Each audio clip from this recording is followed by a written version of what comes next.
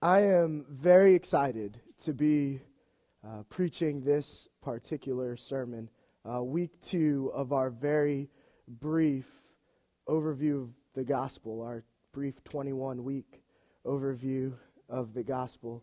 But at the same time, I have a lot of hesitation preaching this to you all because, and Brad would certainly echo this, but I love you guys very deeply. I love Grace Community Church very deeply. I love its youth, perhaps even more deeply. And we live in a time and in a place and in a context where it's very easy to assume the gospel. And it's very hard to preach the gospel. Because when you preach the gospel, you are preaching it to people who assume that they know it. And that may not be all of you. And I certainly don't want to say that it is all of you, but I certainly want you all to search your hearts over this next 21 weeks and see if this gospel that you are assuming is the true gospel.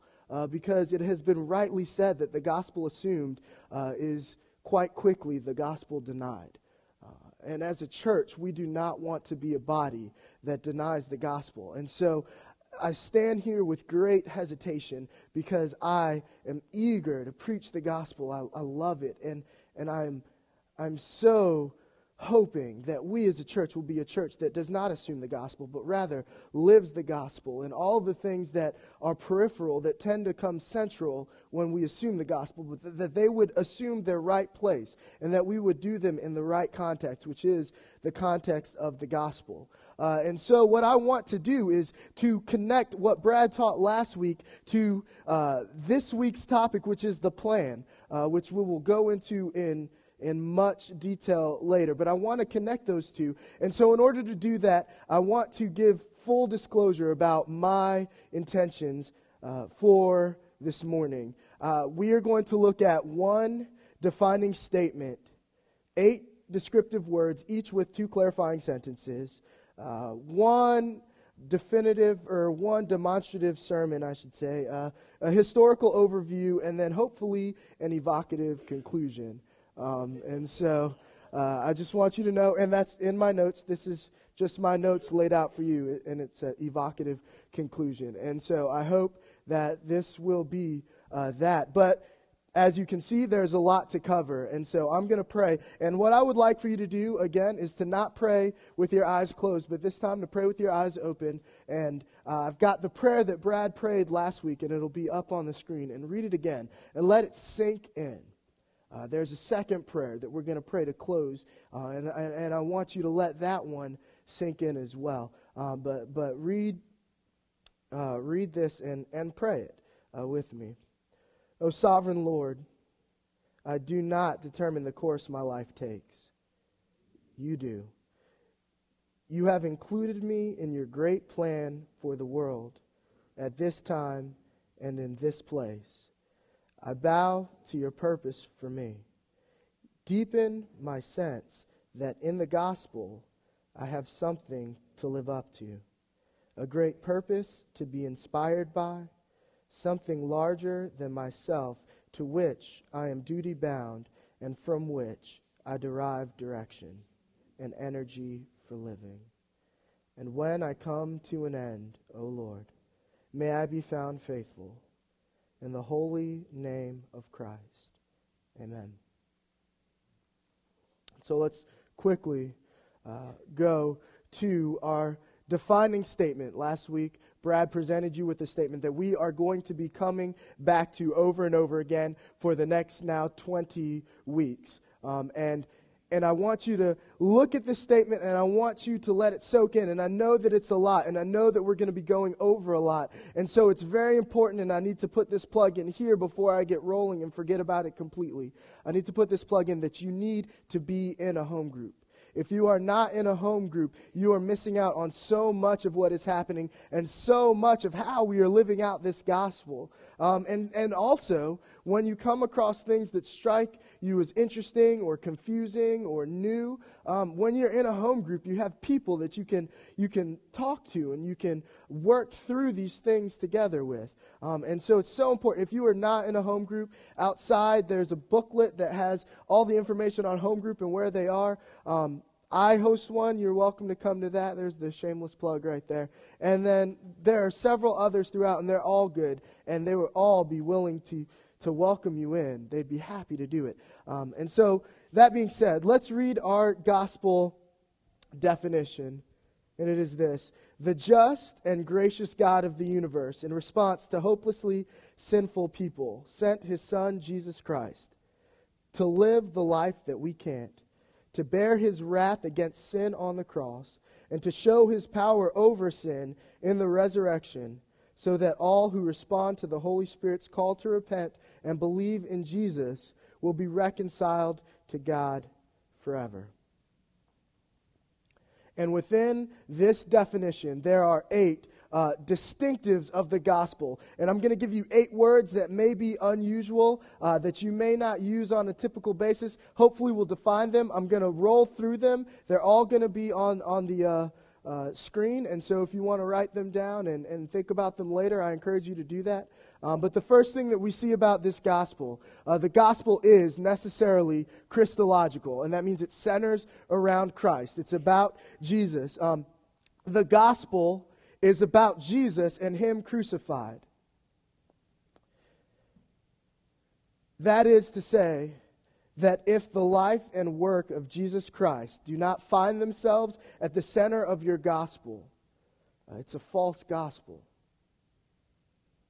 Those are hard words, and they cause you to search. And so I'm going to say them again. If the life and work of Jesus Christ do not find themselves at the center of your gospel, of your articulation of the gospel, then it's a false gospel. Because Jesus is the center of the gospel, as we'll see. Jesus, him who came in flesh, who lived a perfect life, who died, who was crucified and risen again. This Jesus is the central point of the gospel. The gospel is Christological, but the gospel is also theological. And that is to say that it's about God.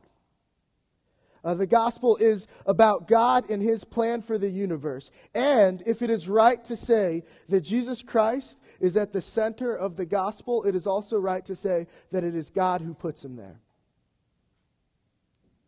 The gospel has been God's plan from the beginning, and that's what we're going to be talking about for the majority of the time today. The gospel is Christological, it's theological, it's anthropological, which means it's about man.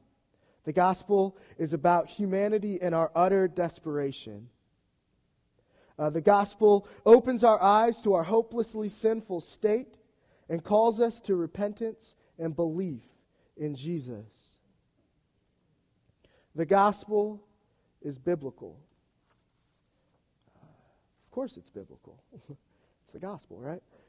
But what I mean by that is that it finds its root in all of Scripture.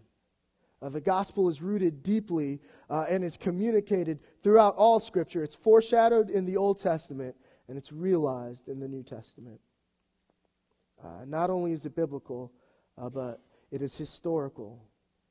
It is rooted throughout all of history, throughout all of human history, and throughout all of what we would call redemptive history. And this is so important because especially in the context of our postmodern culture, we tend to place aside the historical reality of the gospel for a philosophical mindset or a lifestyle.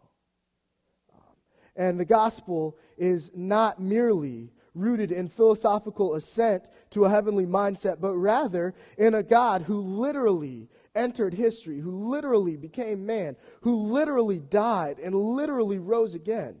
Historically, there is a Jesus. And our gospel is centered on this. Paul tells us this in 1 Corinthians 15. He says, if Christ did not historically, literally rise from the dead, then we are to be pitied among all men the most. The gospel is all of these things, and the gospel is also transformational. The gospel is, for those who receive it, life-giving and life-changing. And if it's not that, then it's probably not the gospel that you're believing. You cannot say that you believe and know the gospel and not be changed by its power. The gospel is communal. It's meant to be shared. We as Christians are called time and time again to preach the gospel. We preach it to ourselves, we preach it within, and we preach it without. We preach it to the world, to the lost, so that they might be transformed by it. And finally, the gospel is central. And this is why we are spending so much time on this topic that you may think, man, I've heard this before. But even that thought is showing that the gospel has moved from central to peripheral. But the gospel is central. The church and the faith rest upon it, and it is at the heart of the life of Christ followers. This is why we preach the gospel. This is why Paul says, all I want to do, all I seek to do is to preach Jesus and Him crucified. I delight in sharing the gospel with you. Peter, the same thing. I want to preach to you the gospel because it's central. It's all of life is the gospel. And we specifically are looking at the gospel within the context of Romans. And so in order to give that context, again, we're going to read the same verses that we read last week. And in a second, I'll have you stand. And I will say this, that we're going to spend most of the time in a different text, in Acts chapter 2, Peter's sermon and on the day of Pentecost. It's not my sermon that's demonstrative, it's actually his that we're looking at. And so I want to clarify that. That was not self-promoting, hopefully in any way. But for the sake of not having you stand through nearly the entire chapter 2 of Acts, we're going to read together Romans chapter 1, verses 1 through 7. So if you could go ahead and stand as we read God's word. Paul, a servant of Christ Jesus, called to be an apostle, set apart for the gospel of God, which He promised beforehand through His prophets in the Holy Scriptures, concerning His Son, who was descended from David according to the flesh, and was declared to be the Son of God in power, according to the Spirit of holiness, by His resurrection from the dead, Jesus Christ our Lord, through whom we have received grace and apostleship to bring about the obedience of faith for the sake of His name among all the nations, including you, who are called to belong to Jesus Christ. To all those in Rome who are loved by God and called to be His saints, grace to you and peace from God our Father and the Lord Jesus Christ. Let's pray. Father, we love your gospel. We seek to love your gospel more and to know it deeply because your gospel points us to Jesus, and Jesus gives us life. May your Spirit move within us and give us life. Cause us to see Jesus in His name. Amen. And you can be seated. Like I said, we're not spending really any time in Romans, but I wanted you to see that this is coming out of the context of Romans. We are just following the pattern that Paul has given as he preaches the gospel, as he writes the gospel to those in Rome. And if you will read verse 2 again, what we see is that Paul is called to teach the gospel. He's been set apart for the gospel of God, which, according to verse 2, He, being God, promised beforehand through His prophets in the Holy Scripture. And then in verse 3, we see it's concerning His Son, Jesus. And that is what we are looking at. This gospel which God beforehand promised. And the best way to do that, in my estimation, is to look at the very first sermon of the Christian church. And it comes on the day of Pentecost. And so we are going to be looking at Peter's sermon. in Acts chapter 2. So turn with me to Acts chapter 2, verse 14. And let's look at what Peter has to say. And just for a little background, the Holy Spirit has come down on the believers, and they have begun speaking in tongues to each other, and one person is speaking in his language, but the other is hearing it in their language, and vice versa. And people are looking out on this and seeing this pouring down of the Holy Spirit, and people talking what appears to be jibber-jabber to each other, and they think these people must be drunk. And Peter hears this, and he preaches this sermon. Peter, standing with the 11, he lifted up his voice and addressed them. Men of Judea and all who dwell in Jerusalem, let this be known to you, and give ear to my words. For these people are not drunk as you suppose, since it is only the 3rd hour of the day. But this is what was uttered through the prophet Joel. And in the last days it shall be, declares the Lord, that I will pour out my Spirit on all flesh, and your sons and daughters shall prophesy. And your young men shall see visions, and your old men shall dream dreams, even on my male servants and my female servants. In those days I will pour out my Spirit, and they shall prophesy. And I will show wonders in the heavens above, and signs on the earth below, blood and fire and vapor of smoke. The sun shall be turned to darkness, and the moon to blood, before the day of the Lord comes, the great and magnificent day. And it shall come to pass that everyone who calls upon the name of the Lord shall be saved. Men of Israel, hear these words. Jesus of Nazareth, a man attested to you by God with mighty works and wonders and signs that God did through him in your midst, as you know yourselves. This Jesus, delivered up according to the definite plan and foreknowledge of God, you crucified and killed by the hands of lawless men. God raised him up, loosing the pangs of death, because it was not possible for him to be held by it. For David says concerning him, I saw the Lord always before me, for he is at my right hand, that I may not be shaken. Therefore my heart was glad, and my tongue rejoiced. My flesh also will dwell in hope. For you will not abandon my soul to Hades, or let your Holy One see corruption. You have made known to me the paths of life. You will make me full of gladness with your presence. Brothers, I may say to you with confidence about the patriarch David that he both died and was buried, and his tomb is with us to this day. Being therefore a prophet, and knowing that God had sworn with an oath to him that he would set one of his descendants on his throne, he foresaw and spoke about the resurrection of Christ, that he was not abandoned to Hades, nor did his flesh see corruption. This Jesus God raised up, and of that we are all witnesses. Being therefore exalted at the right hand of God, and having received from the Father the promise of the Holy Spirit, he has poured out this that you yourselves are seeing and hearing. For David did not ascend into the heavens, but he himself says, the Lord says to my Lord, sit at my right hand until I make your enemies your footstool. Let all the house of Israel therefore know for certain that God has made him both Lord and Christ, this Jesus whom you crucified. Now when they heard this, they were cut to the heart, and said to Peter and the rest of the apostles, brothers, what shall we do? And Peter said to them, repent and be baptized, every one of you, in the name of Jesus Christ, for the forgiveness of your sins, and you will receive the gift of the Holy Spirit. For this promise is for you and for your children and for all who are far off, everyone whom the Lord our God calls to himself. And with many other words he bore witness and continued to exhort them, saying, save yourself from this crooked generation.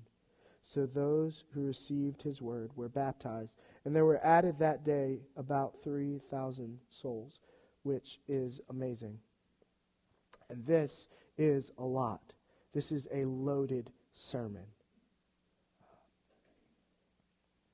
It's so loaded that there have been hundreds upon hundreds of sermons unpacking this sermon.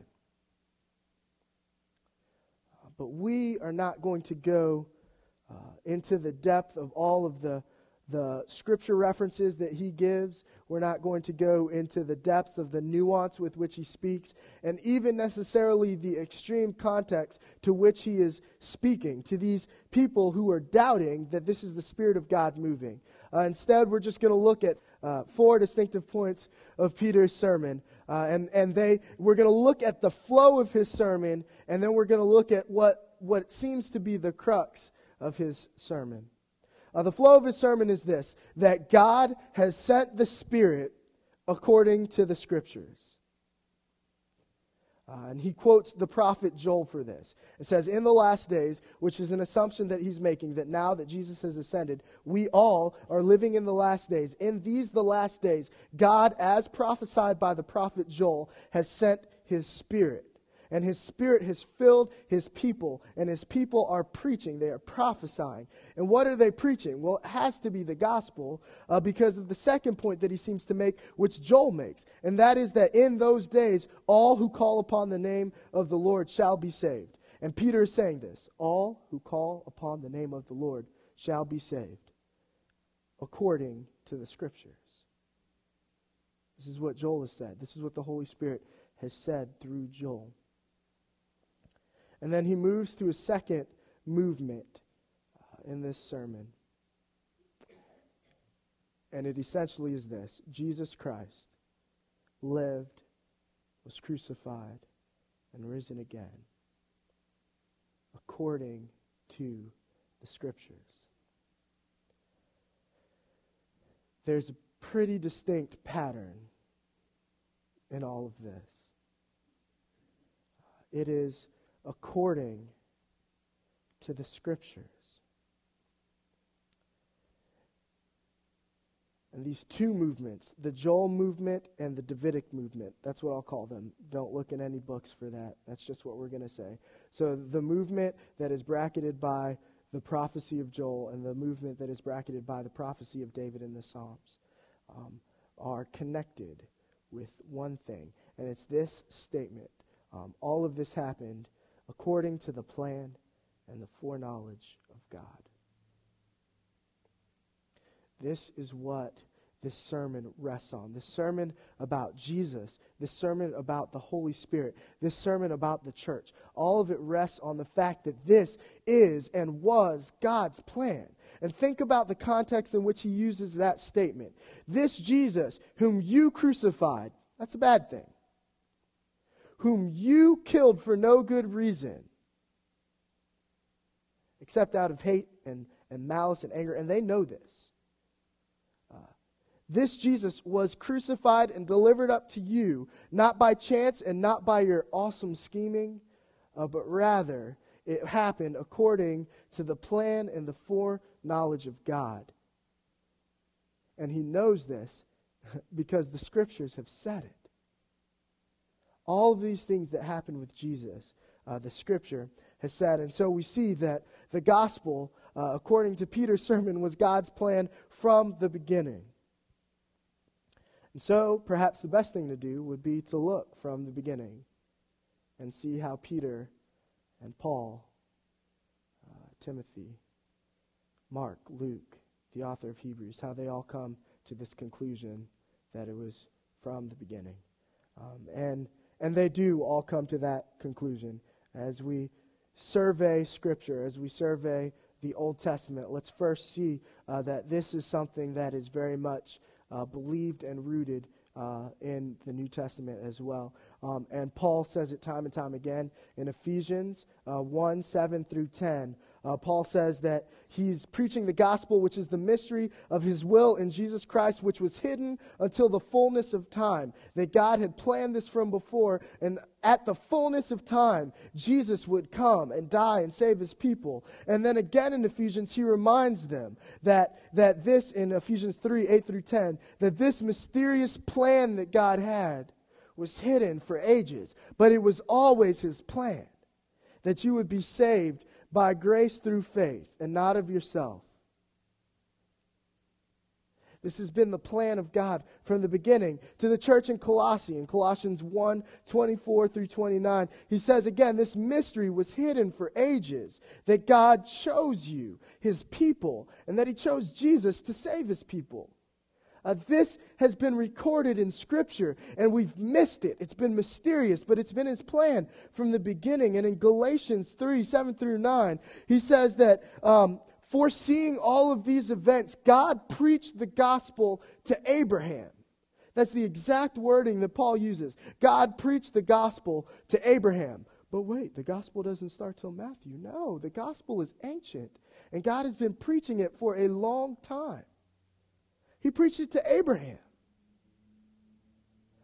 That necessarily rules out the idea that because Adam and Eve failed, God had to come up with a plan. And then when the world failed, God had to come up with a special chosen people. And that when his people failed, he had to come up with Jesus. That rules it out because he was preaching the gospel of Jesus Christ to Abraham when he said that your offspring will bless the entire world. It was God's plan from the beginning. In 1 Corinthians, Paul shows that according to the Scripture, all of these things happen. It's very similar to Peter's sermon here. Jesus is delivered up according to the Scripture. You can be saved according to the Scripture. That's 1 Corinthians 15:1 through 11. And right after that, he says, if Jesus was not bodily raised from the dead, then our faith is worthless. Also, and this isn't on the slide, but if you read the book of Hebrews, and we love to read the last 3 chapters of Hebrews, but if you read the entire book of Hebrews, what you're seeing is it was never supposed to be the angels. It was never supposed to be Moses. It was never supposed to be Joshua. It was never supposed to be the law. It was always Jesus. This is what God has been preaching and teaching from the beginning. If you look at the Gospels, it's always Jesus even himself saying, so that the Scriptures might be fulfilled in accordance with the will of my Father, which he set apart beforehand. This is what the New Testament apostles, what Jesus, what the readers all believed, and we have to understand it. This is why we say that the gospel is biblical and historical. It is rooted throughout all of the Bible and throughout all of history. God has been working out his gospel for you, and it starts in the beginning. You guys know this story. In the beginning, God created the heavens and the earth. And the earth was formless and void. And the spirits of God were hovering over the water. And God said, let there be light. There was light, and he separated the light from the dark. He called the light day, the dark night, the first day. And then God said, let us separate the waters from below from the waters from above, and we'll call that expanse in the middle sky. And so we have skies, the waters above, and the oceans. And it was evening, it was morning, the second day. And then God said, let's separate the land from the water on the ground, so we have oceans and we have continents. It was evening, it was morning, the third day. And what's happened is on day 1, God has separated light from dark. On day 2, God has separated the waters above from the waters below with the sky. And on day 3, God has separated the water from the land. And then God says, let us create orbs. Let us create governing bodies for the day and the night. We'll create the sun to govern the day. We'll create the stars and the moon to govern the night. It was evening, it was morning, the 4th day. God said, let's create fish and all sorts of sea creatures. And all flying things. It was evening, it was morning, the 5th day. And then God says, let us create animals, all kinds of animals, giraffes, bunnies, little dogs. And it was evening, and it was morning, the 6th day. I left out humanity. We'll come back to that. But if you remember, day 1, day 2, day 3, God is separating. Day 4, God creates the sun, the moon, and the stars, which fill the day and the night, which he separated in day 1. God separates, and then he fills. Day 2 is the sky and the oceans. And on day 5, God creates fish and birds. He separates, and he fills. Day 3, land, ocean, land, animals on day 6, including humanity. He separates and he fills. This has been God's plan from the beginning. What does God do with his people? He separates them from the world and he fills them with his Spirit. He separates and he fills. And he creates them in his image. But, as you know, this went terribly wrong in Genesis 3. Humanity rejects God, and there's a curse given to them. And within that curse, there's already, again, this idea of the gospel. If you remember, the curse to Adam, work the land, it'll fight against you. The curse to Eve, you'll have pain in childbearing. The curse to the serpent, the offspring of Eve will crush your head. God promises Jesus in Genesis 3 from the curse. This is not plan D. This is it. This has been God's plan from the beginning. If you remember, Adam and Eve realize they're naked and they're ashamed, and they sew for themselves suits of fig leaves. And God sees them. He's like, what are you doing? Why did you make yourself clothes? And they say, well, we were naked and ashamed. We wanted to cover our guilt, and so we made ourselves suits of fig leaves. And God killed the animal and gave them the skins to wear as clothes. And Adam and Eve tried to cover their guilt with their own righteousness, with their own works. But God said, that's not how it works. How it works is I make a sacrifice. I give you clothes, and you clothe yourself in it. It's grace. And the scriptures tell us to clothe ourselves in Jesus, to clothe ourselves in righteousness and humility and love and joy and peace. To clothe ourselves in the things above that we cannot clothe ourselves in, but that God has to clothe us in. This is the gospel from the beginning. Clothe yourselves in Jesus, not in your own righteousness. Jesus has come. He has crushed the serpent. Fast forward, God says to Abraham, I will give you an offspring. Paul says this offspring was not a plural offspring. This offspring was singular, and this offspring was Jesus Christ. And he will be a blessing to the world, the whole world, not just your children, but the whole world, Jews and Gentiles alike. And now we, Gentiles, enjoy the blessing of Jesus Christ. It was preached from the beginning. David, your king will rule. It was preached from the beginning. And my favorite thing is that David gives this awesome summary of the gospel in the Bible throughout all of the Psalms. And then Psalm 148 through 150, the last 3 gospels, he gives this amazing doxology. This is his response. And in the middle of this doxology, in Psalm 148, is these 2 things. He says, praise the Lord. Praise the Lord from the heavens. Praise the Lord from the heights above. He tells the sun, moon, and stars to praise the Lord. He tells the angels and all the heavenly hosts to praise the Lord. And he says, for this reason, that he gave a decree that will never pass away. So praise the Lord on the earth. He says, praise the Lord, all these earthly things. And he says, praise the Lord. And then in the end he says, why? For the Lord has raised up a horn for his people. The praise of all the saints. This is David's conclusion, is that somewhere in all of this, God has given a decree that shall never pass away, and that decree is this risen horn, this risen king, that is the praise of all the saints. God has been pursuing you. He has chosen you from the beginning. And he's chosen to give us Jesus from the beginning so that all who believe in him might be saved. So that Peter could rightly preach that in those days, these last days, we are living out what Joel said, that the Spirit has come upon his people and they preach the gospel. And in those days, everyone who calls upon the name of the Lord will be saved through Jesus Christ, who, according to the scriptures, lived, died, was risen again, ascended into the heavens, sits at the right hand of my Lord until God makes his enemies a footstool. And so for us, here we have this plan that is laid out for us, for your peace, for your joy, for your love, for your salvation. This is the gospel, and you have to remember it.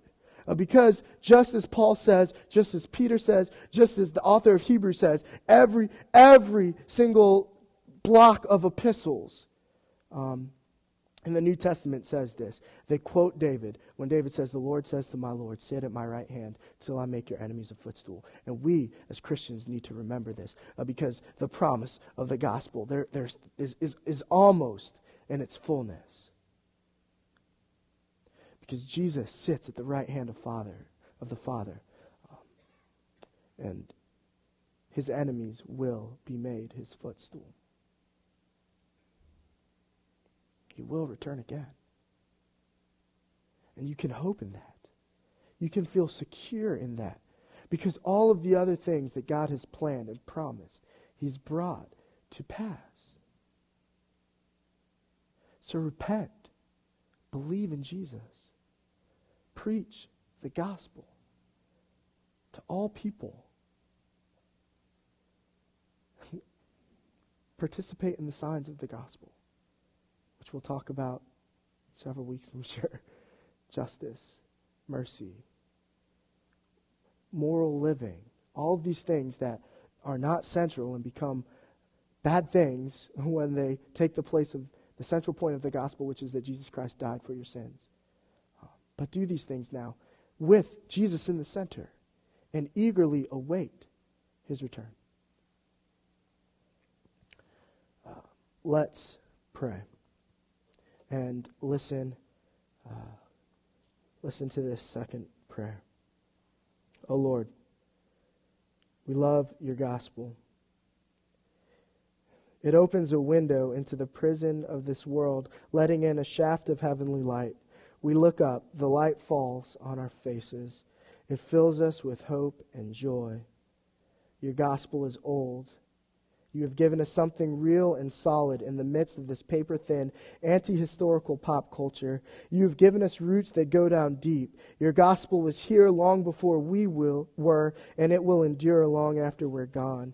Your gospel, ancient and holy, is something for us to submit to, not play with. Against the bias of this present evil age, which emboldens our subjectivity, quicken within us, Lord, a vivid sense of the antiquity and objectivity of truth, to which our conscience must surrender. Amen.